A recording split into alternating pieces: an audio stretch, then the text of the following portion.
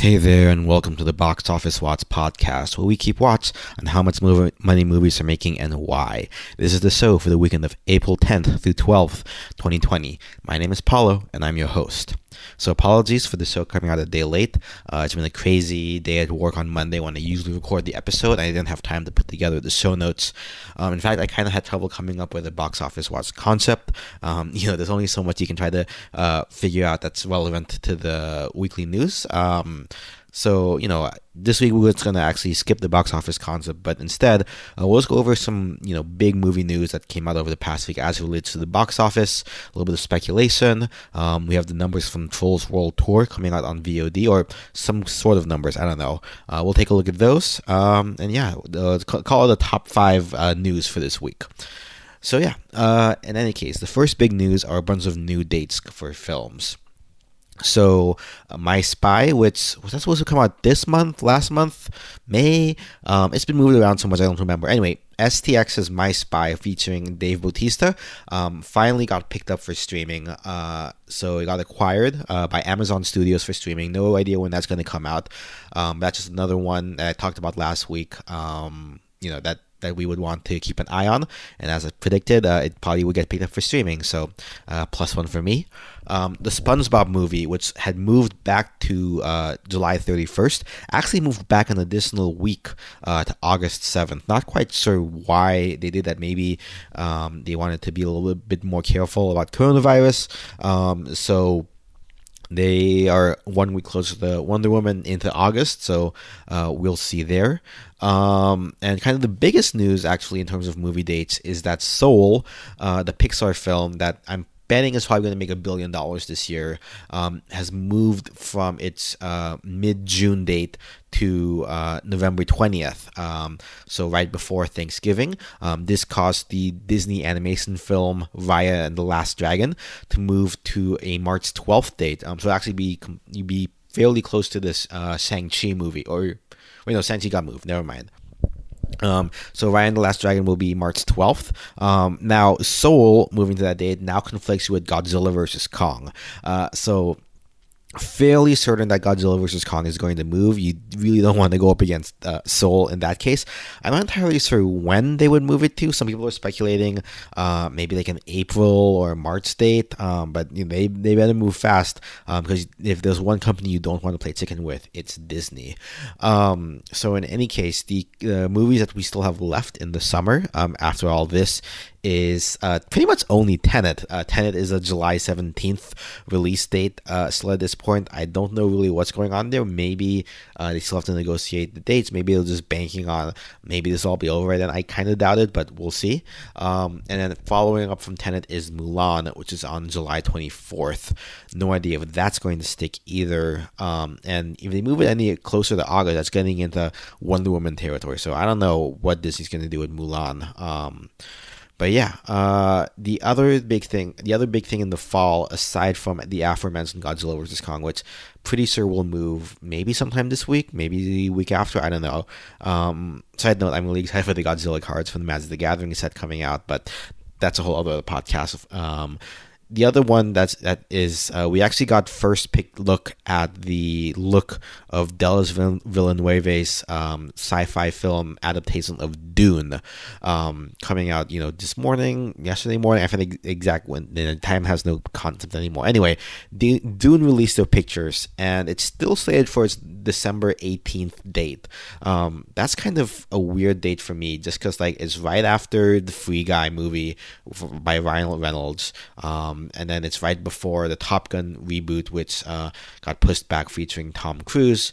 So I'm not really I don't know. I really want Dune to do well, but given Denis Villeneuve releasing in Q4,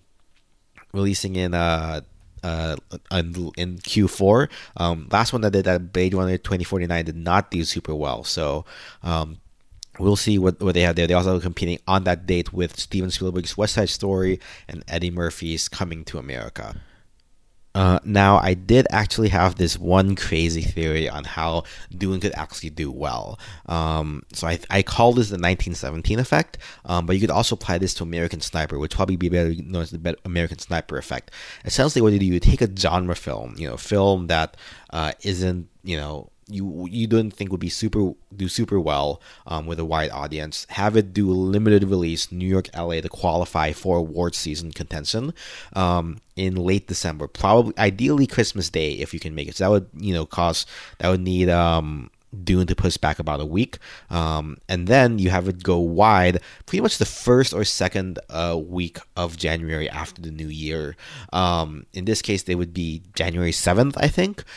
So what this does is that then at the Golden Globes Award, assuming that it is of a quality that it will probably get nominated with advanced screenings and so on for Golden Globe consideration, then it does well Golden Globes night. People start hearing about it like, oh, no one's seen this film, only except for people in New York and LA, and it starts going wide and people start getting hooked on it for some reason. It just and it resonates with a wider audience, and you build that hype. So my crazy idea for Dune, if anyone from that production and distribution is listening, probably not, but we'll see, is to release it on December, have it do a awards-based campaign, build hype, because Denis Villeneuve, Hans Zimmer, all of the crazy cast, Rebecca Ferguson, Timothée Chalamet, Jason Momoa, all these other great actors. The only thing going against it is it's a genre film, but hey, you never know. It might make it through. Anyway, that's my crazy idea on how Dune could actually be profitable. Anyway, moving on to the second bit of news.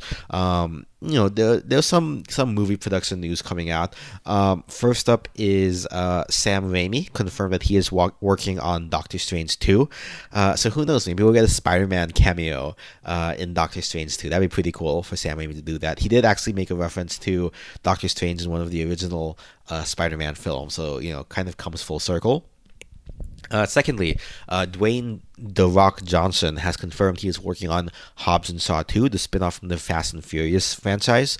No idea when that's going to come out, but that shows that film was profitable enough to get a sequel. So I guess we have that to look forward to.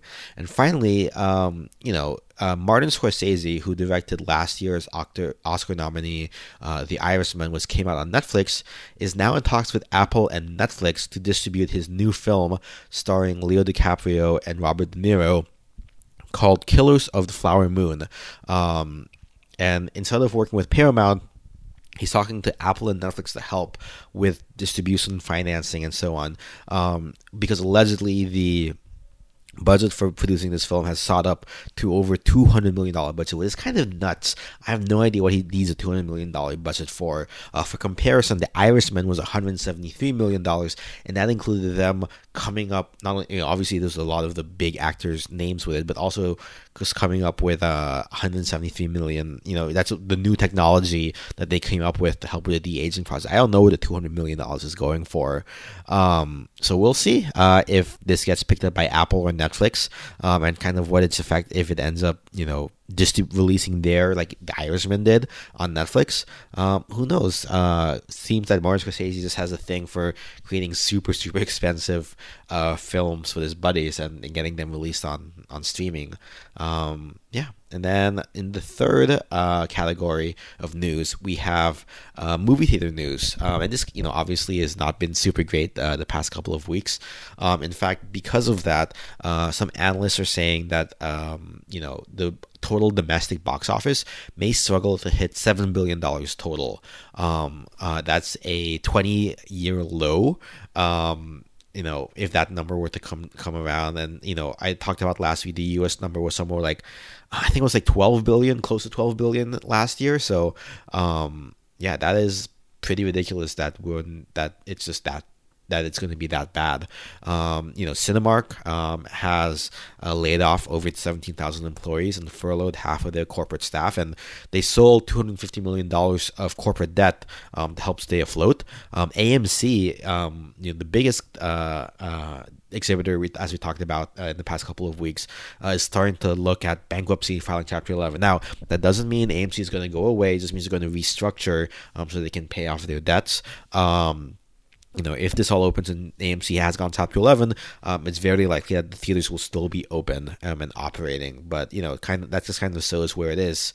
The National Association of Theater Owners put out a tentative timeline of maybe mid-June when they'll start opening theaters again. Of course, pending regulation and proper guidelines from the CDC and all that.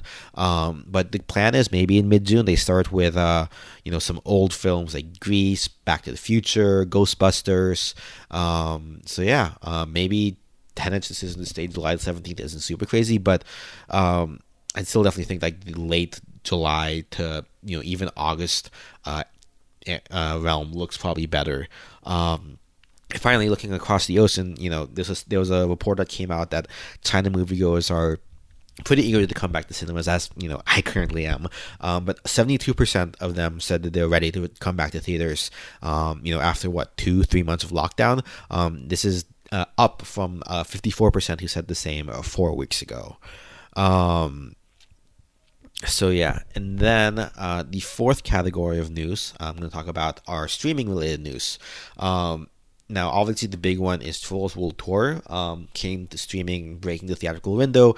But that's kind of like a weird, unique case. That's going to be its own. That's going to be the fifth category. Spoilers.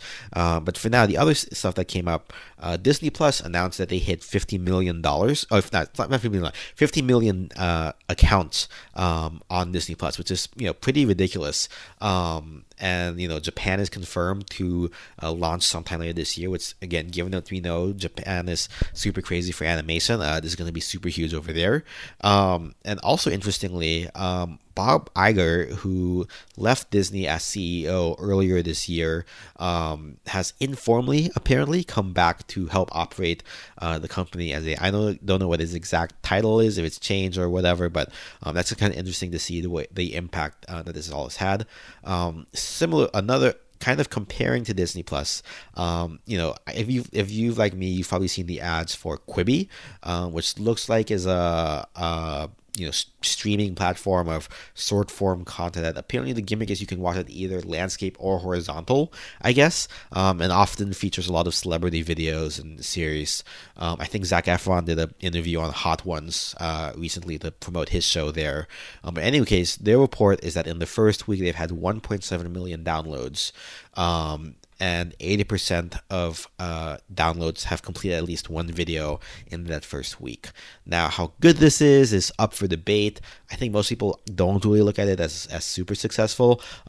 For comparison, Disney in its first day alone had $10 million. Now, obviously, Disney is Disney and has like a huge brand following, and they came out with like The Mandalorian, which all the Star Wars fans were eager to watch and so on. But still doesn't look super great, and that 80% completes a video in one day. I mean, the videos I think are mostly 5 to 15 minutes, so that means 20% of people aren't even getting through a 5 to 15 minute video.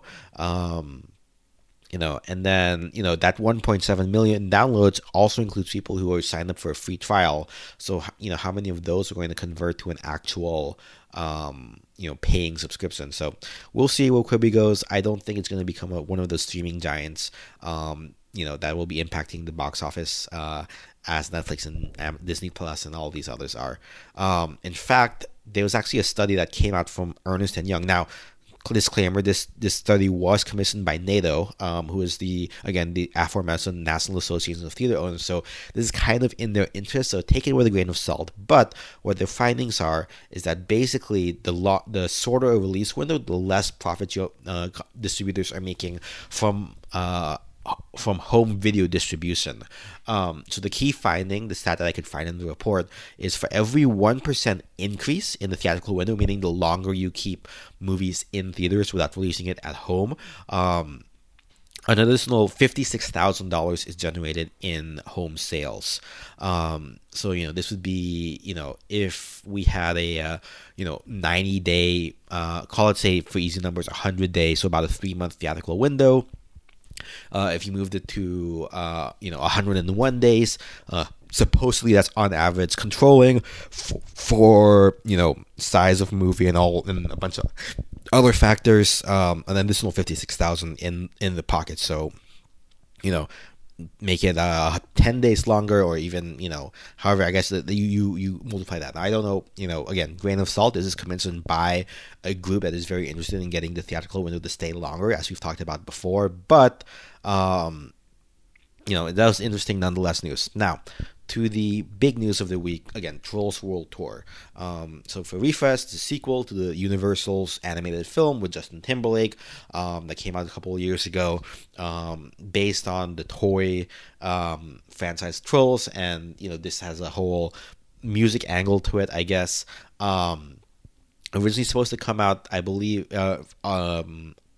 April 10th, which was this last weekend, in theaters. However, obviously due to the coronavirus, they weren't going to be able to release it in theaters. Now, since they're not able to do that, and they decided to not push it out, delay the release date, I guess they decided to keep it there and just have it be direct to VOD. It was $20 rentals for a 48-hour period, I believe, which is generally larger than most rentals that I've seen. Though I guess people are trying new things here. So anyway, the big headline is that supposedly this is the largest traditional home video release in history, basically. And this is not just, this is Universal obviously saying this to toot their horn, but this is backed up by Fandango Now, which is Fandango's streaming service where you can rent videos, also saying that Trolls World Tour was their largest, VOD release in history. Now, supposedly this is 10 times more than the largest next traditional home video release.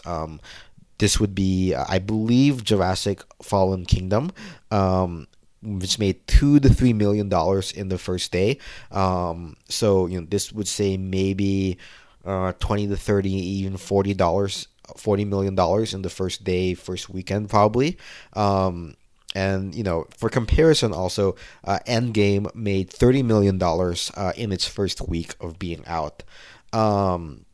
So if they made $40 million over 3 days, on a $100 million budget, yeah, I mean, I guess if you say that's like a 2.5 times multiplier, so if there's somebody able to keep that up it would in the theater, I guess that basically breaks even.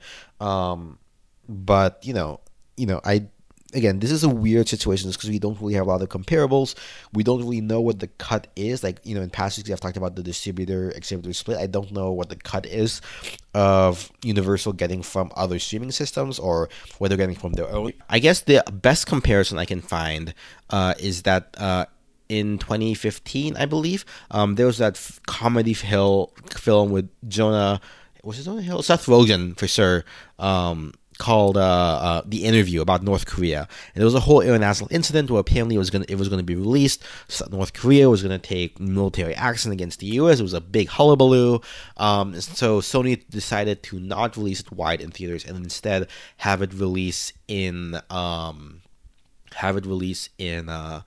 VOD, directly. There was some limited release, but it ended up making $15 million in its opening weekend and $40 million over the first week. So for a bigger film that's not like a kind of like a stoner immature comedy type film. The other thing to note here is that I'm guessing that the rental prices for Sony was lower also, versus the $20, so maybe it didn't make as much because of that. And also is apparently that the first couple of days or so, a pirated copy was able to get on the internet, which was apparently viewed millions of times as well. So that's lost revenue as well for Sony with The Interview. But in all cases, I mean, $15 million for this kind of film versus 20 to 30 million from this bigger studio animated film, which probably has like a sort of a fan base to follow up, at least with the kids. Yeah, this seems pretty reasonable. So I mean, I guess good job Universal for getting this done. We'll see how the VOD numbers kind of continue on and it ends up breaking even. I guess some other fun news related to Trolls World Tour. Drive-in theaters are still going in coronavirus. It apparently made $60,000 over 25 theaters, about $2,400 per theater average. Not super great, but again, given the circumstances, and for drive-in theaters, I guess that's not too bad. And it also was number one on multiple stores, Amazon, Apple, YouTube, Fandango Now, as previously mentioned. So, that's Trolls World Tour. And yeah, I guess that's the top five. There is also, I guess, bonus news. I don't know if you call it news, but Deadline has been putting out recently a series of articles kind of detailing the financial breakdown of the profitability of the most valuable blockbusters from 2019. They're planning on doing the top 25 of these. So I think that could be a pretty cool project to kind of take all of these numbers and kind of analyze it, because it gets into stuff like the advertising spend and financials and breaking down the international foreign markets and all this other profitability stuff. So I think I'm going to take those numbers and break it down to kind of see where those numbers line up. It's probably going to be once we get all 25 released. I don't know when that series is going to finish, but it'll be a fun project to do in a couple of weeks. Other than that, what I've been watching, again, haven't been watching much. Been watching mostly anime. And as I said, work kind of got a little bit crazy this week. But I was able to get the 1993 film Heart and Souls, starring a young Robert Downey Jr. He's a really great actor. Because my wife actually had remembered it and wanted to go watch it, so we watched that. But yeah, still have to get a David Fincher movie. It's probably going to happen this weekend. But yeah, in any case, that wraps up this week's watch. Thanks again for listening. If you have any feedback or suggestions for Box Office Concepts, any news, shoot me an email at boxofficewatchpodcast@gmail.com, or on Twitter at BOWatchPodcast. You can find us on Spotify, iTunes, Google Play, all the usual places. If you could leave a review of your podcast service of choice or on Podchaser, that would be super helpful. Links in the show notes. The numbers used in the show come from thenumbers.com. Intro and outro music come from Kevin MacLeod. You can find his stuff at incompetech.filmmusic.io. Editing and production is provided by Ninja Boy Media. Until next time, this has been the Box Office Watch, and remember, our watch goes on. Bye, guys.